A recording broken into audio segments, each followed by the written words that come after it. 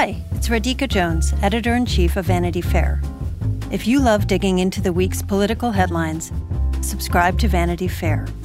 Our reporters take you behind the scenes of some of the biggest stories from the campaign trail to the halls of Congress. Just for our Inside the Hive listeners, save 15% on a yearly digital subscription to Vanity Fair with promo code POD15.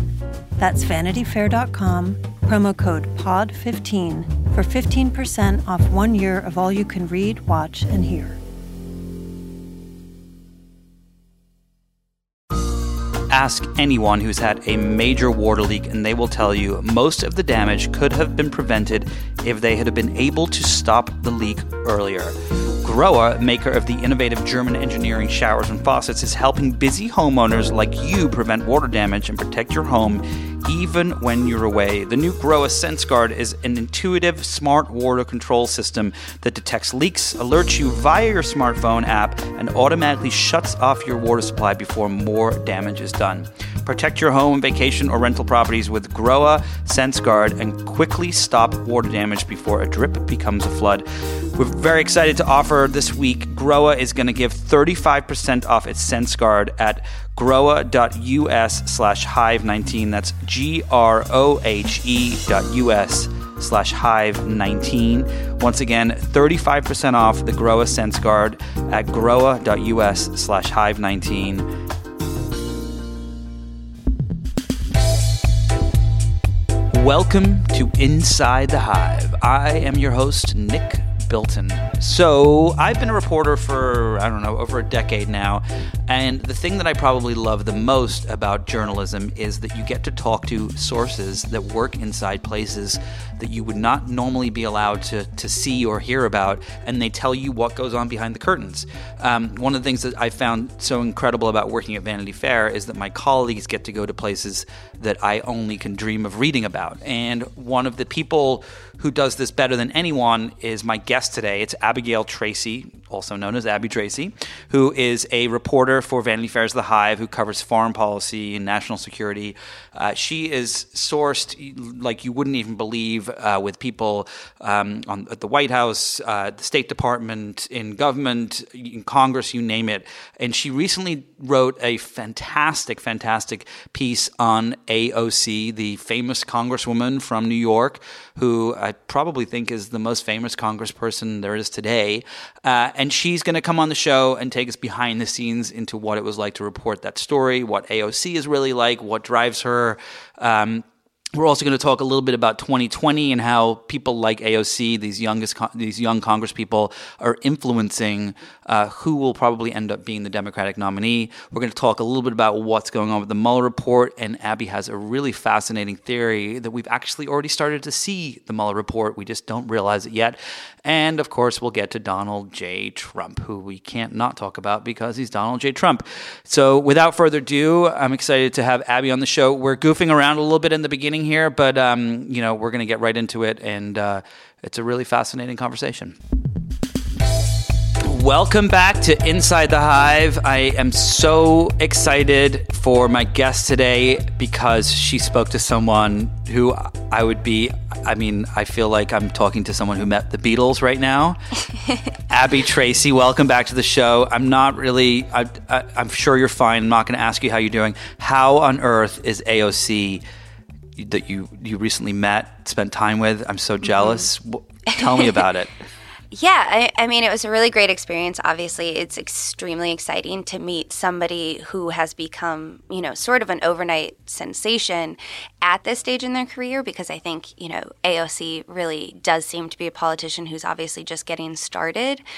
So I'm very excited that I met her kind of at this moment in time. But yeah, it was great. So I favorited one of her tweets once. Did you ask her if she saw that? I definitely brought it up. It was the first question.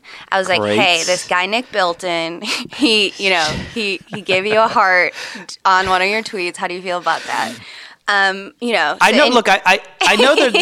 know that there's AOC obsessives, and I'm actually joking around, but I know there's AOC obsessives and there's AOC haters, and I will say before we get into this, the thing that I like about AOC is that she is you can't say she's not genuine. Like this wasn't someone that like went through the ranks of being like, I am going to become a politician and I'm going to milk it for all it's worth and this, that, and the other. Like she was a bartender who decided to run for Congress and won. Like it was in the same respects of there are no other people really that in the last, as far as I can remember in political history, that have pulled off what she pulled off. And I think the thing that, just to kind of set this up, that's I think is so exciting about her is that she actually, it feels like she does represent the people, right? Right. Am I right in saying that?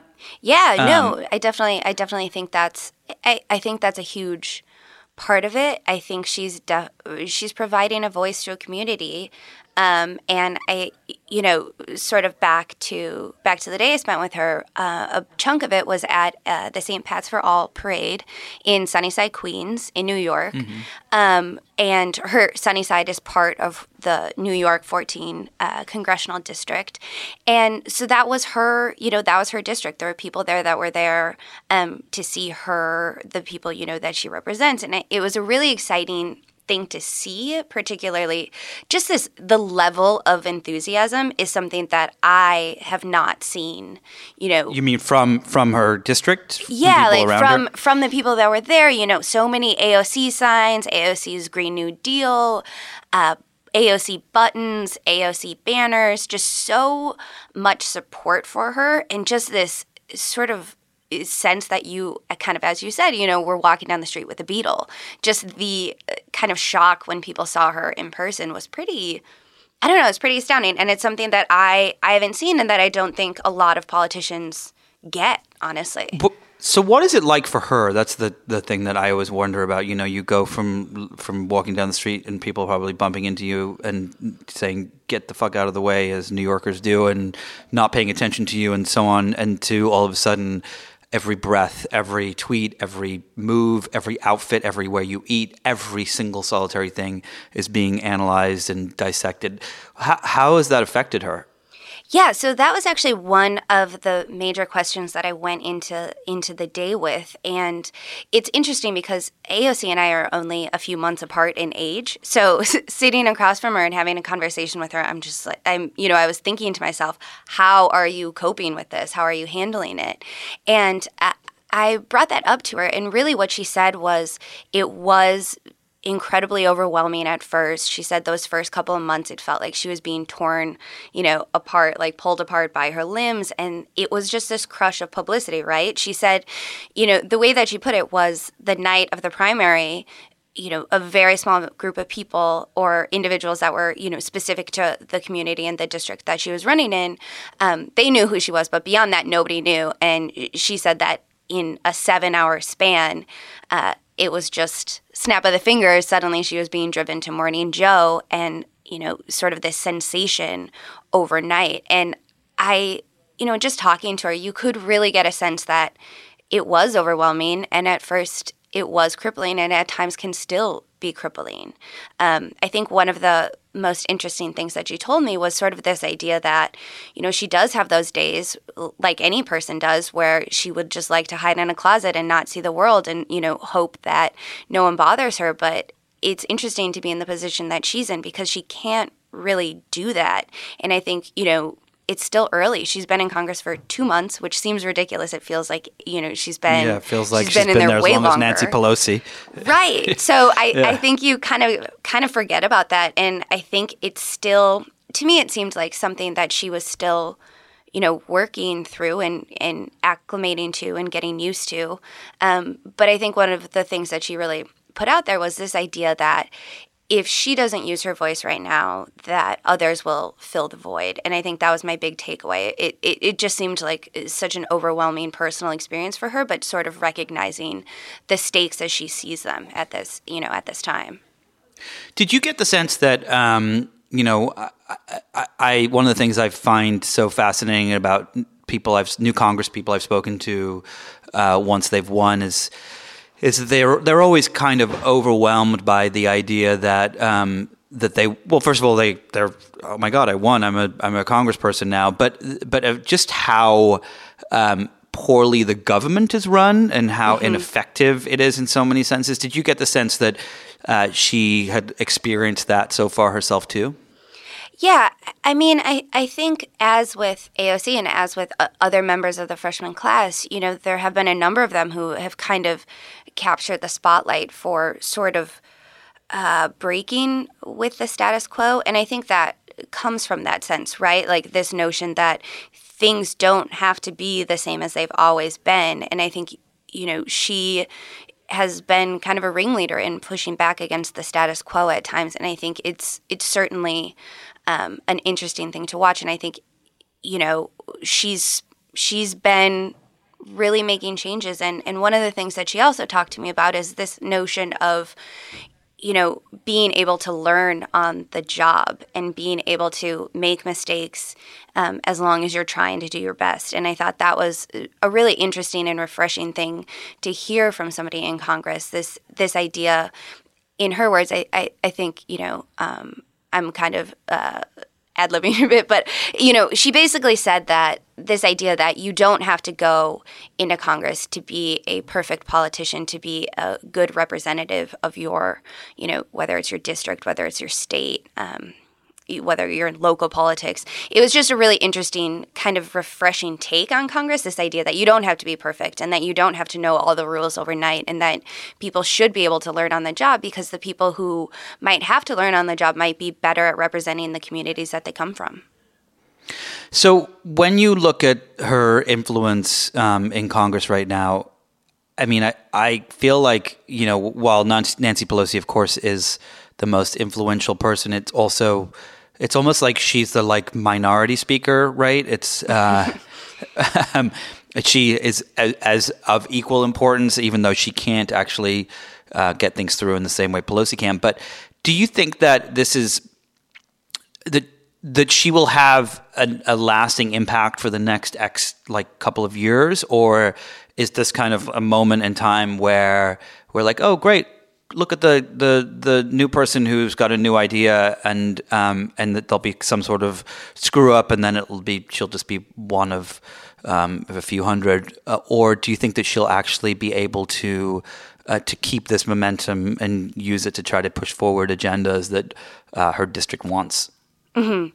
Yeah, I mean, it's a good question. I think one of the keys to AOC's success and sort of her visibility is the platform that she has, right? She has some 3 million followers on Twitter and, so many others across Facebook, Instagram. And I think one of the things and some, perhaps the most important thing to really focus on is that, the fact that she has this massive platform. And that platform goes well beyond, the confines of her district.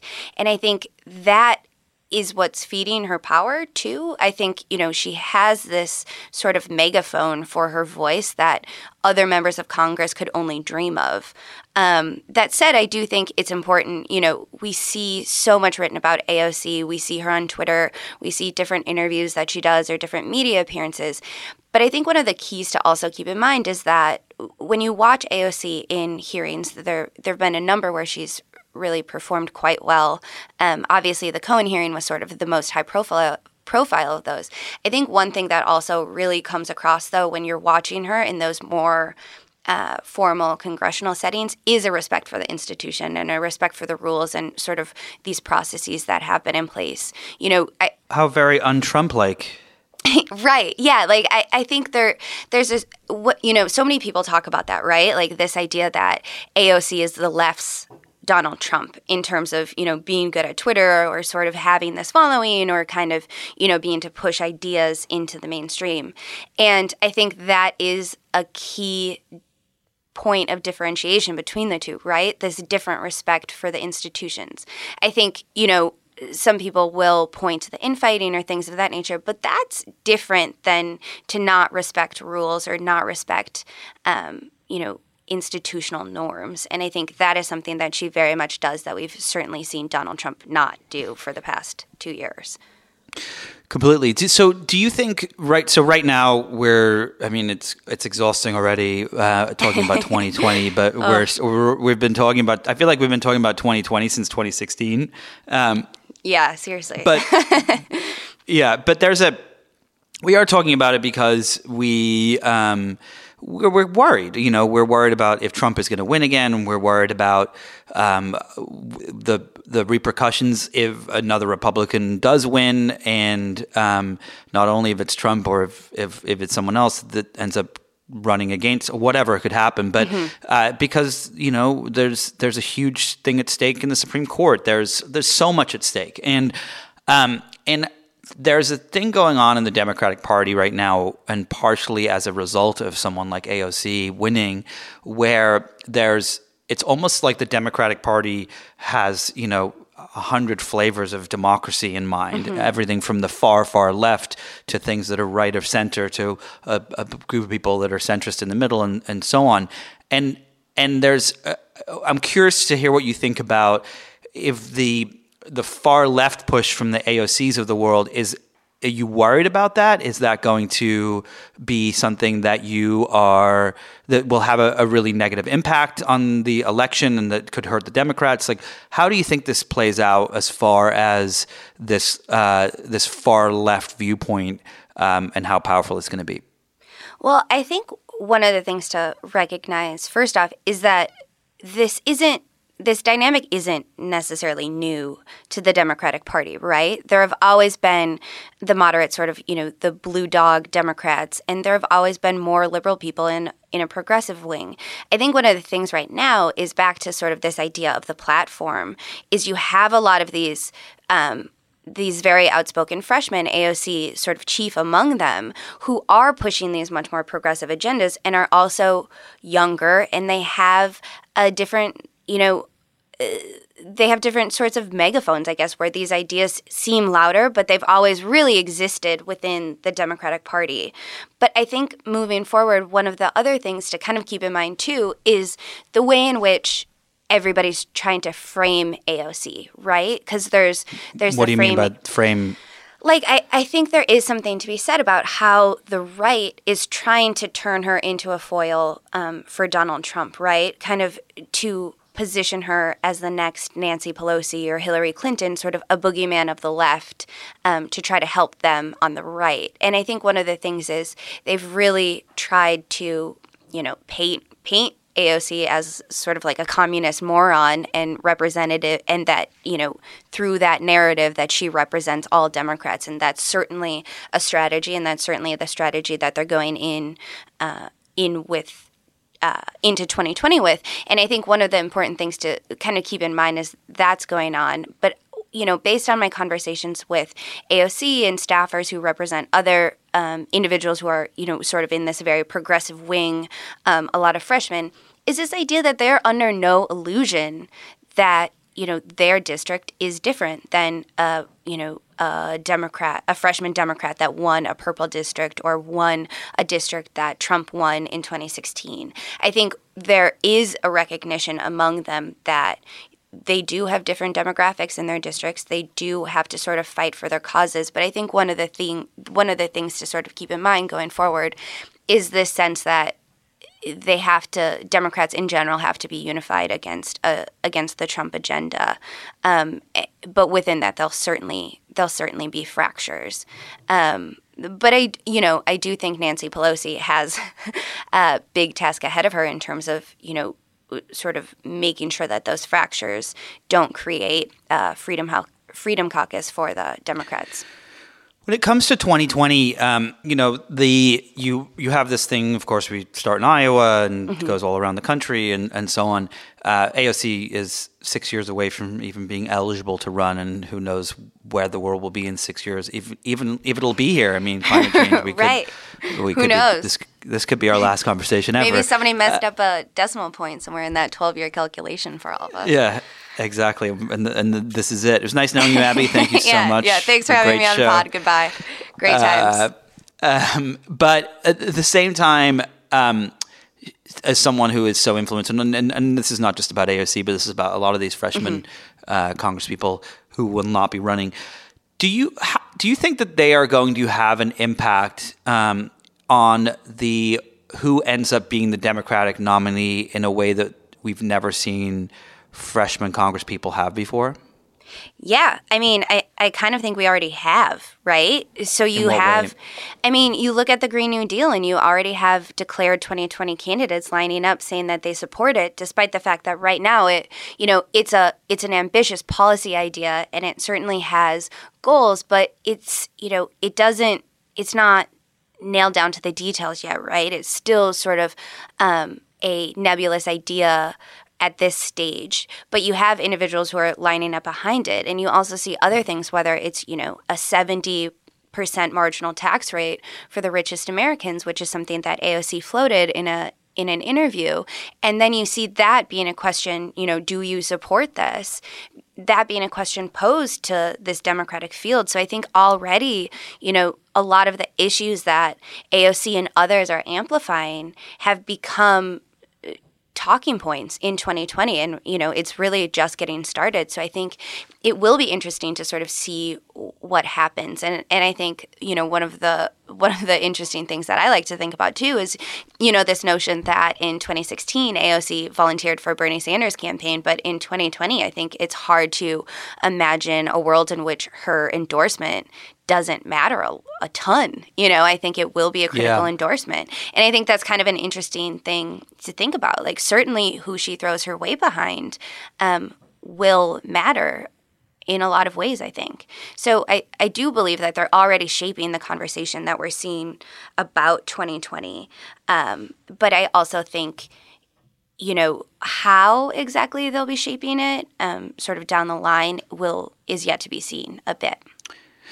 Do you think that, moving on a little bit staying on this topic, on the 2020 topic, do you worry, that we're going to have, this is a two-part question. So the first part is, A, do you worry that we're going to have a situation where there's so many people up on stage vying for this ability to take on Trump that we will kind of destroy, you'll see the Democrats kind of destroy themselves a little bit in the fight to be the winner. They're going to be, I can't imagine that they're going to all be on the same page of not being too aggressive with each other. You're also going to have at the same time, the same thing we had with Bernie versus Hillary, where the DNC is going to have to pick someone and get behind them in some respects, and which of course will drive the party and divide it even more. You've got the lefts versus the centrists versus the rights in the party that are going to divide it. Do you think that we are? This is the first part of the question, and I'll wait for the second part. But do you think that the Democrats are kind of screwing themselves by not controlling how many people are running and who and when and so on at this point in the game? So I think, I do obviously recognize the fact that with such a bloated field and so many individuals, there is a concern that we could end up with something, that happened to the Republicans in 2016, right? Where it was such a fragmented field and you had different votes sort of split across this massive group that really kind of led to Trump winning the primary. Certainly, I think that's a concern. But I also do think that there is a appetite, absolutely, among Democratic voters and, voters in general to have options. I think, going into 2016, obviously Bernie Sanders was in the mix, and he certainly did, a lot better than expectations going into it. People certainly underestimated how well he would actually do in the primary against Hillary Clinton. But I think going into it, Hillary Clinton was the assumed candidate for the Democrats. And I think right now there does appear to be an appetite for a more, a larger field and have a couple more options. But you do raise a really critical aspect of all of this. And it's sort of, how much they can prevent sort of hamstringing the eventual nominee if there's in these debates where all these folks are on stage or, these different policy ideas. I think it is a very fine line to walk there between, hurting the Democrats by going, taking too many shots or taking hits at some of the other Democratic candidates. So it'll be really interesting to kind of see how how the field shakes out like that. But I will argue that I think 2016, when we saw the Republicans, I do think Trump in the race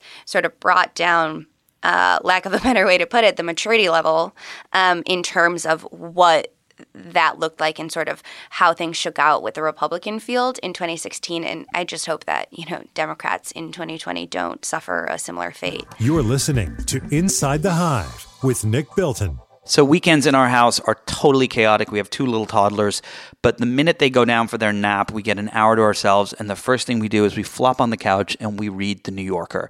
It is some of the best writers in the world today. The New Yorker holds people in power accountable through rigorous reporting, compelling storytelling, both online and in print. The New Yorker covers a full range of topics from politics, news, international affairs, climate change, environment, pop culture, arts, fiction, food, humor, my personal favorite, the cartoons, of course.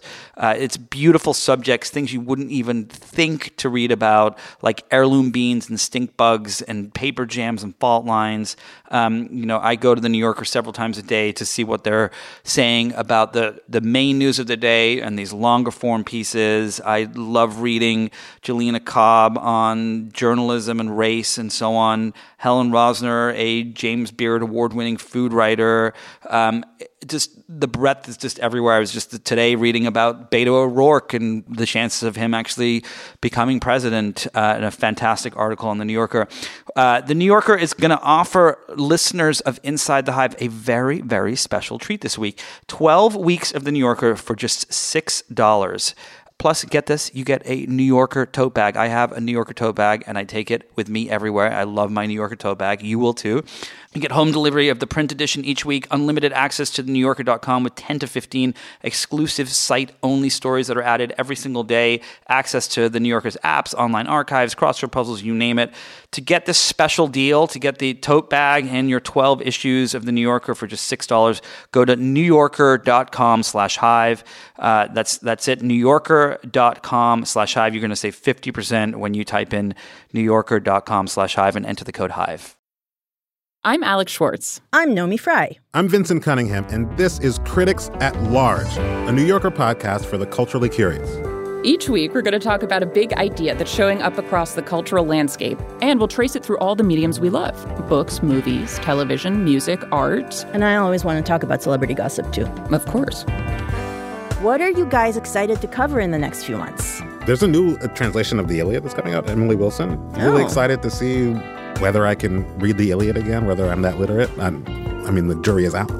I can't wait to hear Adam Driver go again in an Italian accent in Michael Mann's Ferrari. He can't stop. I mean, and bless him. I can't wait. Molto bene. Molto bene. We hope you'll join us for new episodes each Thursday. Follow Critics at Large today, wherever you get podcasts. You really don't want to miss this. Don't miss this. Don't miss it. See you soon.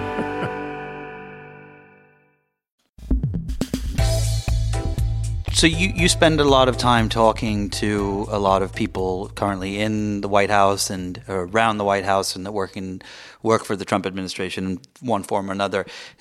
Is there a feeling that there's worry about the Democrats and what they might be capable of, or is there a feeling that that Trump is, smart enough to take anyone on, or not smart enough? I mean, smart's the wrong word for him. I think I don't know even what the word is, but is Trumpian enough to take anyone on and be able to beat them in the ring? So I think there's certainly a concern. I mean, you look at Donald Trump and you look at his approval ratings, and he has a very hard ceiling, right in the low 40s, right?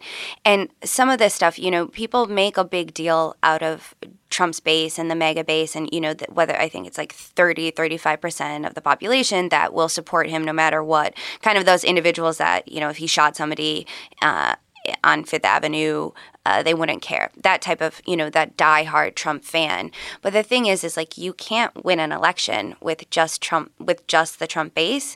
So I think, when you're looking at it and you're looking at Trump's chances of victory, they do hinge upon, who the Democratic nominee is and sort of what tone they're striking and how well, they are able to capture some of those voters, whether they're Obama voters that then voted Trump in 2016, whether they're them, whether they're the suburban women that stayed home, whether they're independents who have left the Republican Party over the last 2 years. The question really as to how well Trump does, I think, depends on who the Democrats put forward at the end of, what will certainly be kind of a bloody primary. And do you think that one of the questions that I keep asking myself and I'm unable to answer to myself is that we have a world where we have massive inequality in a way that probably hasn't been around in centuries. You have, and it's growing worse and worse as technology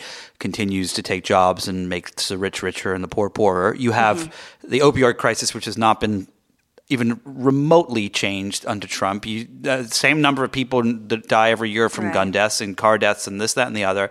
I mean, and do you think that and when I think about those things, and I think about especially the inequality, it would seem to me that the response from Americans that can't afford to pay their car bills and buy a new TV and feed their family is, I'm going to go towards the left where they're talking about taxing the uber rich, like Starbucks CEOs and so on, and not taxing the poor as much.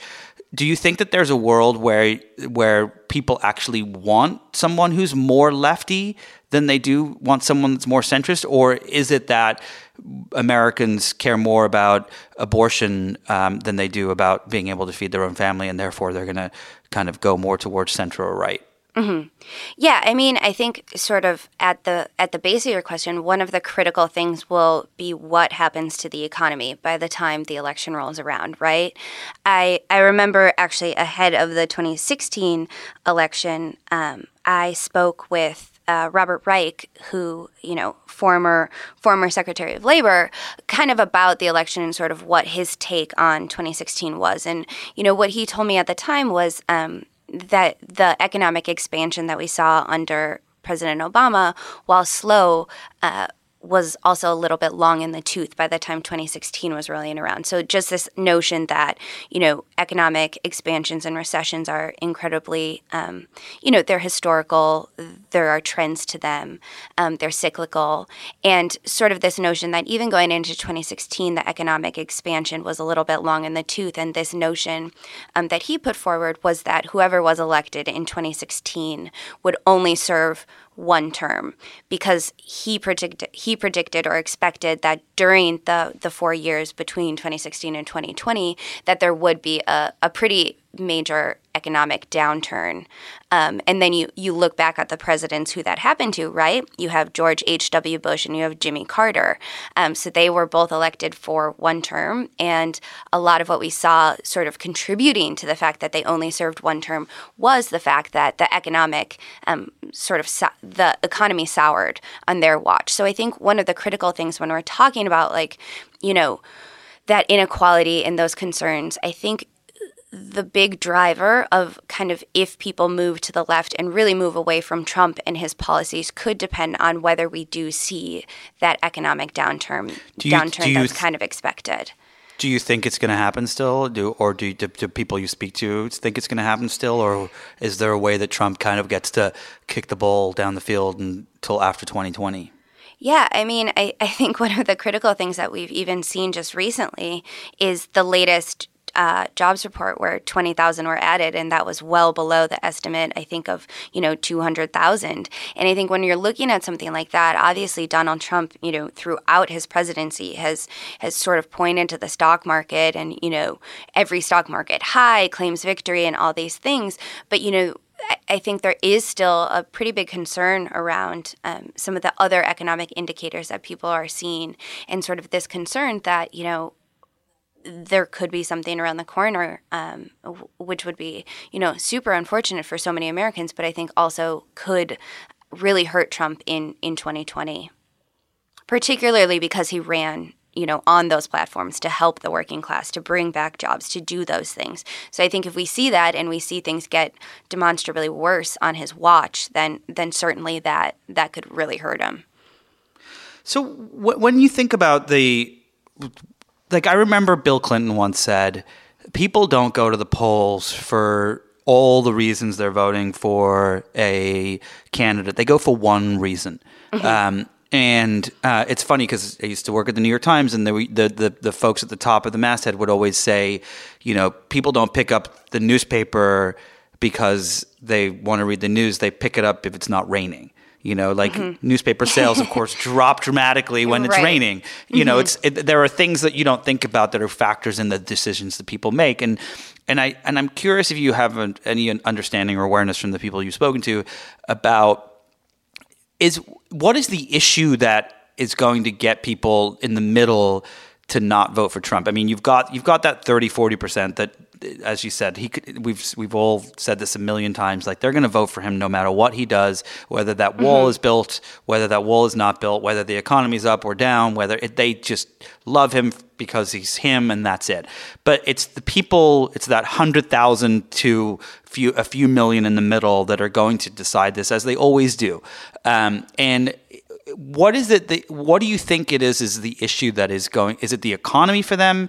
Is it abortion? Is it the wall? Like, what is the issue that is core to those people in the center that the Democrats should really be focusing on? Well, I think first off, it's less about getting people not. I think it's less about getting people not to vote for Trump than to get people who might not vote out to the polls. And I think to vote for the Democrat. Yeah, to vote for the Democrat, to really push the turnout and do sort of what we saw during the 2018 midterms, right, where you had crazy turnout. And that really drove some of these victories back to AOC. That was a huge part of it. People who had never voted before came out and voted for her. And I think when you're looking at 2020, one of the keys, it's hard to really say what the one critical issue is, because I do think that is dependent upon various factors. You might have a millennial who's voting based on, a climate change platform, and you might have an older adult based on, whether or not an individual candidate is promising to protect, Medicare or Medicaid or something along those lines, right? But I think one of the critical things, and again, back to the 2018 midterms, this was a big lesson that was learned. And I think it was this notion that you can't necessarily just win running against Trump. Certainly in some districts that might be something, but the districts where it really matters, where you need to get those voters who haven't voted previously or didn't vote in 2016 and stayed home because they didn't vote for Clinton, they didn't vote for Trump or whatever it may be. I think one of the things that has to happen in 2020 is that the candidate has to have real policies and real policies that get people out to vote. It can't just be, Donald Trump, blah, blah, blah. Because I think when back to this idea of his base, there are people who either really like Trump or don't like Trump. I find that there are very few people in the middle who are kind of like, oh, he's all right. You know what I mean? Like, I just don't feel as though there are that many people that fall under that umbrella. So when we're looking at 2020, I think the key is that whatever candidate the Democrats put forward is somebody who has very clear policy ideas that people are excited about, and a candidate that people are excited about, because it's excitement that brings people to the polls, not necessarily, okay, we have to beat Trump. I think it has to be something a little bit more multifaceted and kind of bigger than that, honestly. Do you you've written recently about the Kim Jong-un disaster and what happened there. The folks that you speak to inside government, do they think that are they still pro-Trump, or are they still like, okay, we just got to make it through the next 18 months? Do they think he's a fool still? What are they saying? So I think one of the interesting things when we're looking at the North Korea issue is that, where we are today is certainly better than like rain, fire, and fury on North Korea, sort of, that really intense rhetoric that was coming from both sides. I think people very much recognize that. But I think one of the big issues when we're looking at North Korea is this idea that, I do believe that there is that Trump and Kim Jong-un have a relationship, right? Like, I do think that, crazily enough, you have two sort of nuts leaders who can kind of have a mind meld or meet or sort of have a rapport. And that is something. Like, as much as like it seemed as though what Trump was doing was absolutely crazy, there is a little bit something there. But I think one of the major problems, and this is what so many people predicted who I spoke with, whether they were different experts or analysts, ahead of the second summit between Trump and Kim, was this notion that, okay, great, like, we have another opportunity, there aren't missiles being fired off. It would be great as long as people did the legwork and sort of the working level things so that people arrived at that negotiation table with the same set of ideas as to, what an agreement could look like. And I think that was the real problem when we looked at the second summit, right? That work wasn't done.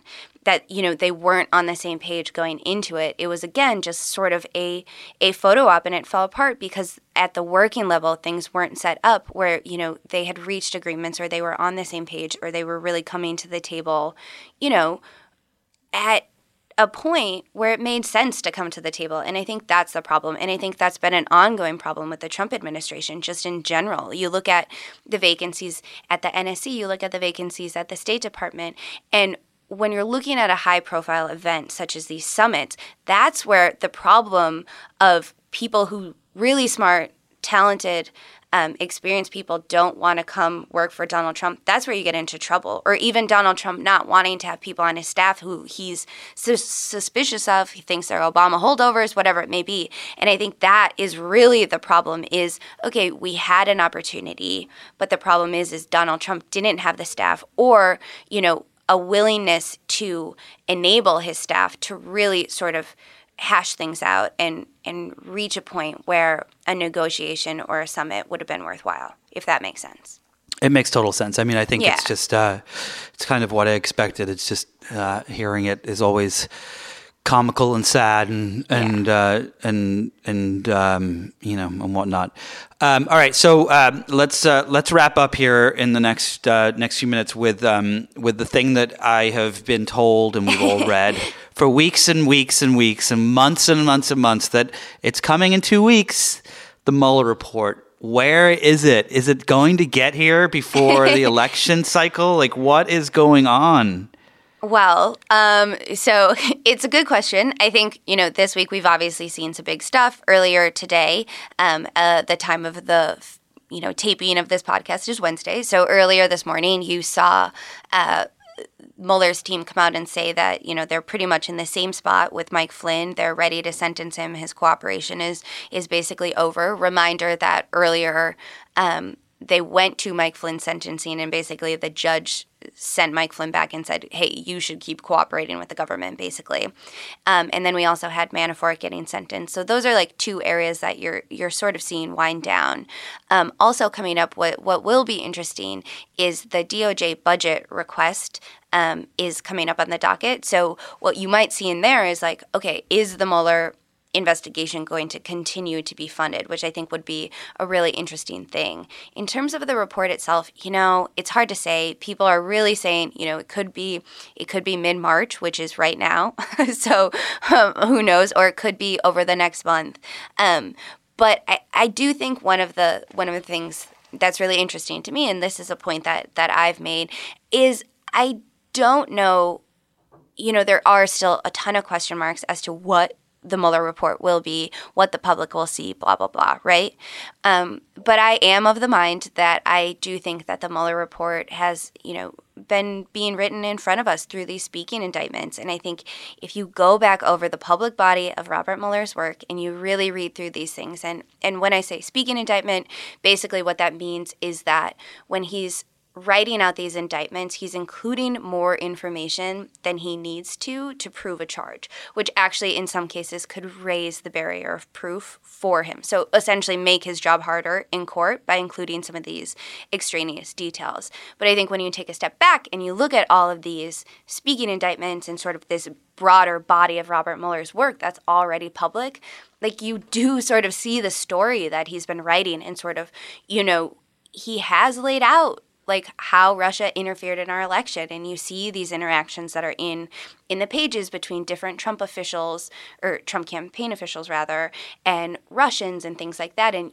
in some of those instances, they don't necessarily amount to indictments themselves or charges, but they're part of this story. And I think Robert Mueller has been writing this story in public. So, what the report is technically under the special counsel statutes is essentially a summary that he has to give to the new Attorney General, William Barr, which basically says his reasoning for why he did indict certain people and why he didn't indict others. So it's really just like an explanation as to the major actions that he took.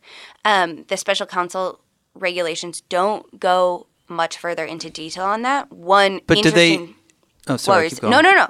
What was you going to say? What did they? So you're saying that we're already seeing part of the special counsel's report coming out in drips? Yeah, absolutely. I mean, I think it is an interesting strategy for Mueller too, right? To kind of write his report in these indictments or, these different charging documents that are sitting in court dockets across the country or different districts. And I think it's kind of interesting, sort of this notion that he has been creating a record of his investigation. I think particularly in light of the fact that Donald Trump is president and Donald Trump has been antagonistic toward the special counsel investigation and DOJ, FBI, since he took office, since before he took office. Obviously, the special counsel investigation wasn't in existence at that time. But, just in general, sort of toward this idea of DOJ, FBI, deep state, kind of, that sort of conspiracy-minded stuff that he's thrown out there. I do think one interesting thing, though, to keep an eye on is that the special counsel regulations do include what's basically called like a sunshine provision, which says that at any point during the investigation when either Rod Rosenstein or Matthew Whitaker or William Barr refused a request of Mueller's, that goes to Congress. So Congress, under the statute, has to be informed if there was a moment where, for instance, Bill Barr hypothetically said, oh, hey, like, no, I don't want you to indict this person, or hey, no, like, you're not going to get funding for XYZ. So Congress will get some of that. So and then the House gets it, and that comes out. Right. So that would be something where it's like that goes to Congress. Because right now, under the statute, the only requirement under the current statute, so this, keep in mind, this is different than what Ken Starr was operating under during the Clinton administration, obviously, since he wrote, his big, like, expose type thing. But I think one of the critical points, and this is why you're seeing such a concern over whether or not people will see the Mueller report, is that under the current statute, Robert Mueller is only required to give it to Bill Barr, so give it to the AG. And one of the things is that that's what you've been seeing from Democrats in the House, sort of this appetite to get a copy of it as well, because under the statutes they're not required to. Once it goes to Bill Barr, it's really in Bill Barr's control as to where things go after that. Is there a world where they give it to Bill Barr and Bill Barr doesn't do anything with it, and that it gets leaked to Congress or the media or something like that? I mean, I certainly kind of have a hard time believing that the Mueller report, whatever shape it may take, isn't eventually seen by the public, and you've also had different moves by Congress, different votes that they're trying to take to sort of force it to be given to Congress, different things like that. Also, there is this other notion of the roadmap that we saw during Watergate, where the special prosecutor Jaworski, he essentially turned over all sort of through a kind of curious process, he turned over all the grand jury testimony and information to Congress. And then that was used sort of in their case of impeachment against Nixon. So what you saw there is like, that's interesting, right? So this idea that you have all these, hundreds of thousands of pages probably of grand jury testimony from whether it would be, who pick your Trump world figure, who's testified before the grand jury, and all that testimony could eventually be turned over to Congress, like through this method that we saw under Jaworski. So I think during Watergate. So I think one of the things is there are a lot of different ways in which Congress might be able to get it. Also an interesting aspect of all of this is Republicans. I'm not sure if you remember these sort of very contested battles earlier over different like FISA warrants and things of that nature. So Republicans really sort of pushed the limit in terms of what they were requesting from DOJ in terms of documents related to the special counsel and Russia investigations and the Clinton investigation as well into her email server.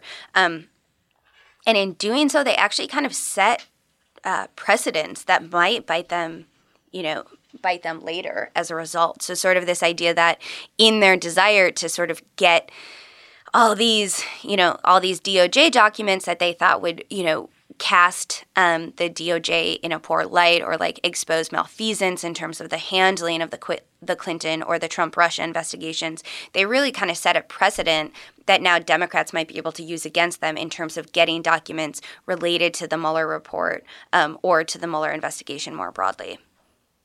Do you think that is your theory that the report will come out and we'll be like, oh, we've already seen the report and here's the thing that just kind of wraps up with a bow? Or is there a world where the report comes out and because I've seen these instances where they kind of mention people as like, witnesses and and so on, CW1 and this, that, and the other. And people are believing that one of them is actually the president. Is there a world where this comes out and we're like, oh, that's pretty anticlimactic. We already knew all that. Or is there another world where it comes out and it's like, and it was Donald Trump the entire time. And we're like, holy shit, they're going to arrest him. Like, is there either of those scenarios or is it more, what do you think? Well, I certainly think that,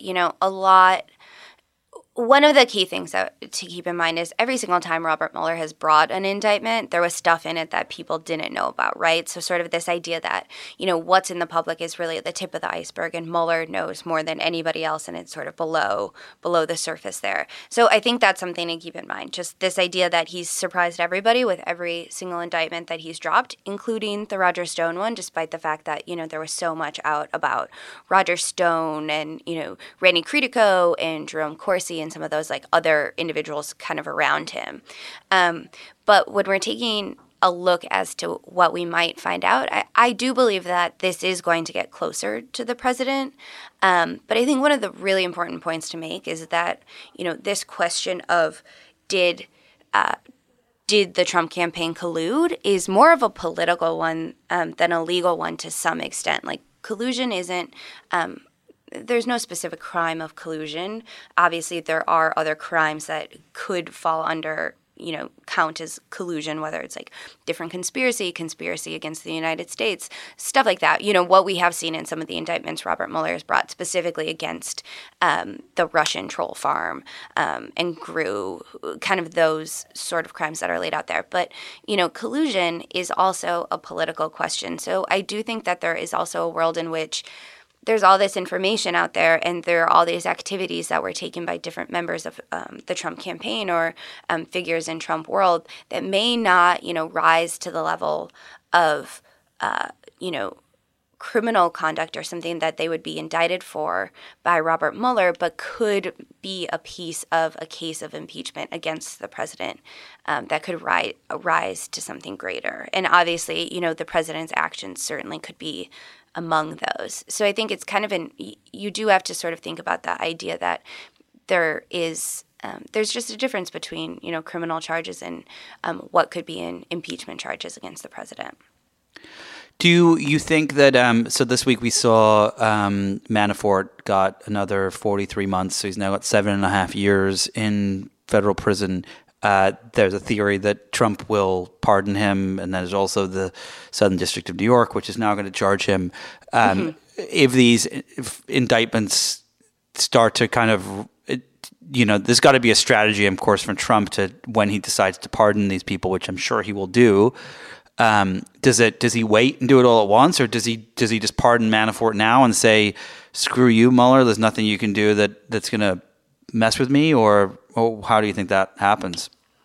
Yeah, I mean, I think one of the important things that happens around the pardon question is how Republicans treat it, right? Obviously Trump himself has floated this idea and, he's like, it's not off the table. We know that, Trump's lawyers have been in touch with Manafort's lawyers. They were in touch with Flynn's lawyers as well. So I do think that it is an open question. But what was interesting today was to already see, some Republicans saying things like, oh, it would be really, political suicide if he did this. It's a bad idea, like warning the president against it. And I think that will actually matter.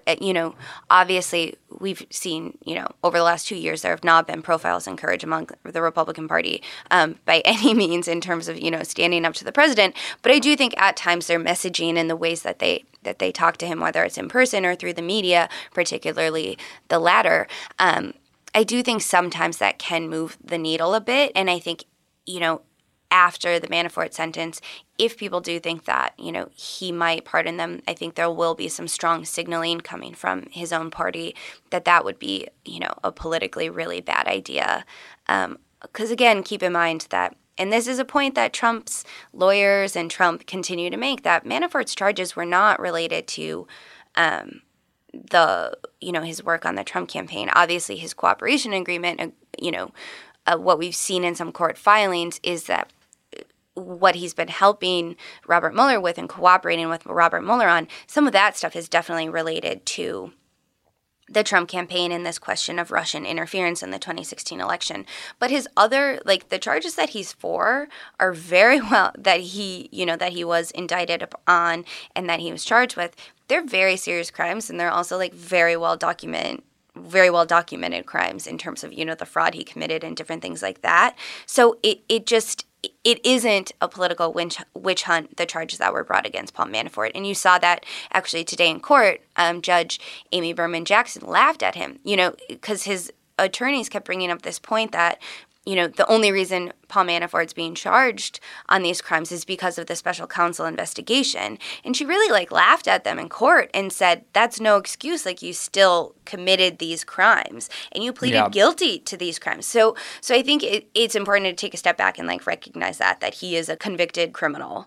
And the charges aren't, they're not some witch hunt type thing. These are very serious charges and they're well documented charges. And he's also pled guilty to a number of them. All right, very last question, and then we'll let you get back to your writing and working and whatnot, we're going to bring it back to the beginning here. Do you think that AOC will run for president in 8 years or something like that? Man, this is a good question. Honestly.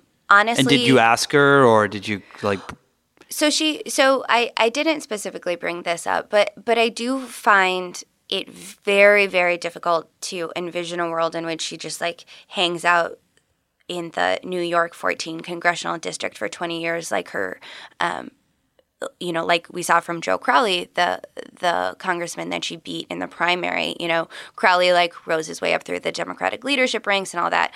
My sense, and this was in the story that I just wrote about AOC, is my sense is that her star power is too great for that. I think, she'll hang out in Congress for a while, but I really think, her future is very bright right now. Obviously, a lot can change on a dime in politics, but just being around her, and also I had never seen her actually speak in person. I'd obviously seen a lot of videos and stuff, but even at this parade, in Queens, just watching her on stage, there is something so compelling and so energizing about her.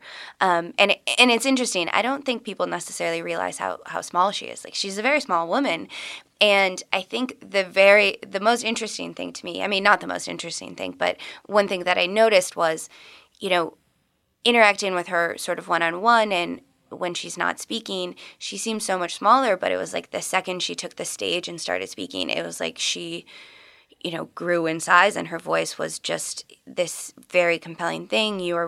She's just an incredibly engaging speaker, and I think she's just one of those naturally talented politicians. So I think her future is certainly bright, and I do think that, next presidential cycle, people will probably be pushing for her to do that. But who knows? Who knows? I mean, there are a lot of things she could do, right? Like, I think there are all kinds of options.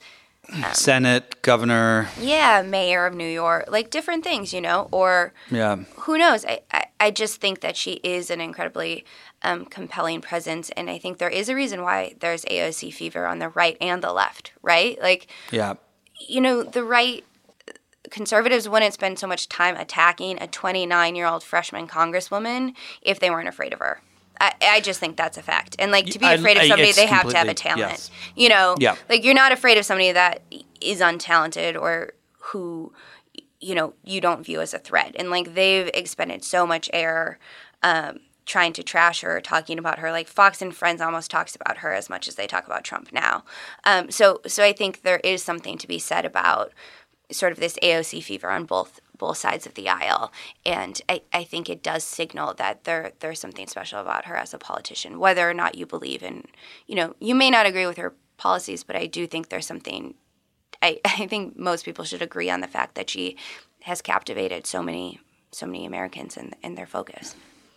I think that you're completely right. I think that that there are a lot of different scenarios of how it plays out, and I think a lot of those depend on who wins in 2020. Mm-hmm. Yeah, absolutely. And if it's Bernie, then it's harder for her to run. But if it's someone more centrist like Kamala, or if Trump wins again, God forbid, like then it's a whole different ballgame. So. Yeah, I do think one thing that she told me that was sort of interesting, I was talking about this pressure she's under, right? Like, everybody is just waiting for her, not everybody, but, her critics are waiting for her to slip up, for her to fail. And she said something really interesting to me. She was like, God forbid everything ends tomorrow and I leave Congress tomorrow if something went totally awry. And the interesting thing that she said was that she believes that there are people who will step up and kind of continue to push the ideas and the policies that she's been championing since she took office. And I thought that to be a really interesting thing, but also reflective of sort of how she views herself. Like, I think she definitely views herself as a messenger of a movement that's greater than one person. And I thought that was a very refreshing thing. But also, I do think it speaks to her ego, and back to the point you made very early on, that this wasn't somebody who has been trying for years to become a politician. It's interesting because I remember right before Trump was elected is a strong use of the word, but became president, or won the election, and through an electoral college, if we have to get to that point. But I remember Kellyanne Conway was saying, she was being interviewed on something, and she was saying that that Trump had at some point, like a week before, had said, somebody had said, what are you going to do if you don't win? And he's like, just go back to doing what I do. And Kellyanne Conway, and who knows if this is bullshit, but I remember her saying this, and she had said to him, like, you're leading a movement. Like, this is not just about you. This is about a larger thing. And I think that Trump always led a movement for himself, and it feels like AOC is leading a movement because she believes in these policies, which is, I think, what makes her so refreshing. So, right, 100%. 100% agree with that. Hopefully, either way, she's got you said 3 million followers earlier. It's grown in the last hour. It's 3.5 million now. And either way, she's going to have all those people behind her for a long time. So, definitely. Abby, thank you so much for taking the time today. I know we had 75 last questions, but but you did a great job answering them. Really, thanks so much for coming on. Yep. Thanks so much, Nick. Really appreciate it. Thanks to my guest today, Abby Tracy, and by proxy, AOC. If you enjoyed this conversation, be sure to listen and subscribe to other great episodes of Inside the Hive with Nick Bilton. That's me. You can find these on Apple Podcasts, radio.com, or anywhere you get your podcasts. And don't forget to leave a really nice, happy, fun 5-star review while you're there. Thanks to the folks at Cadence 13 for their production work, and thank you, of course, to my sponsors, Groa and the New Yorker magazine. Please support them the same way you support this podcast. We'll see you next week for another exciting episode of Inside the Hive.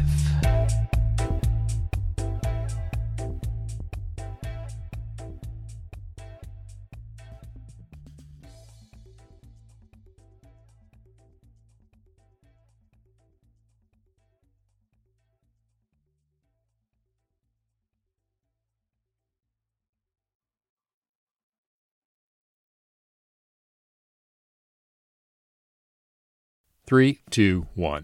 Political Breakdown is a daily politics podcast from KQED in San Francisco that goes deep into the issues you care about. I'm Scott Schaefer. And I'm Marisa Lagos. Look, 2024 is gonna get weird. Who decides when there's been an insurrection or not? We're still in the innovation phase of AI. And that is where you see that they're not actually being equitable and trying to build a utopia where we can all use drugs happily together. But whatever happens this election year, the KQED politics team is in this with you. Political Breakdown. Find it wherever you listen to podcasts.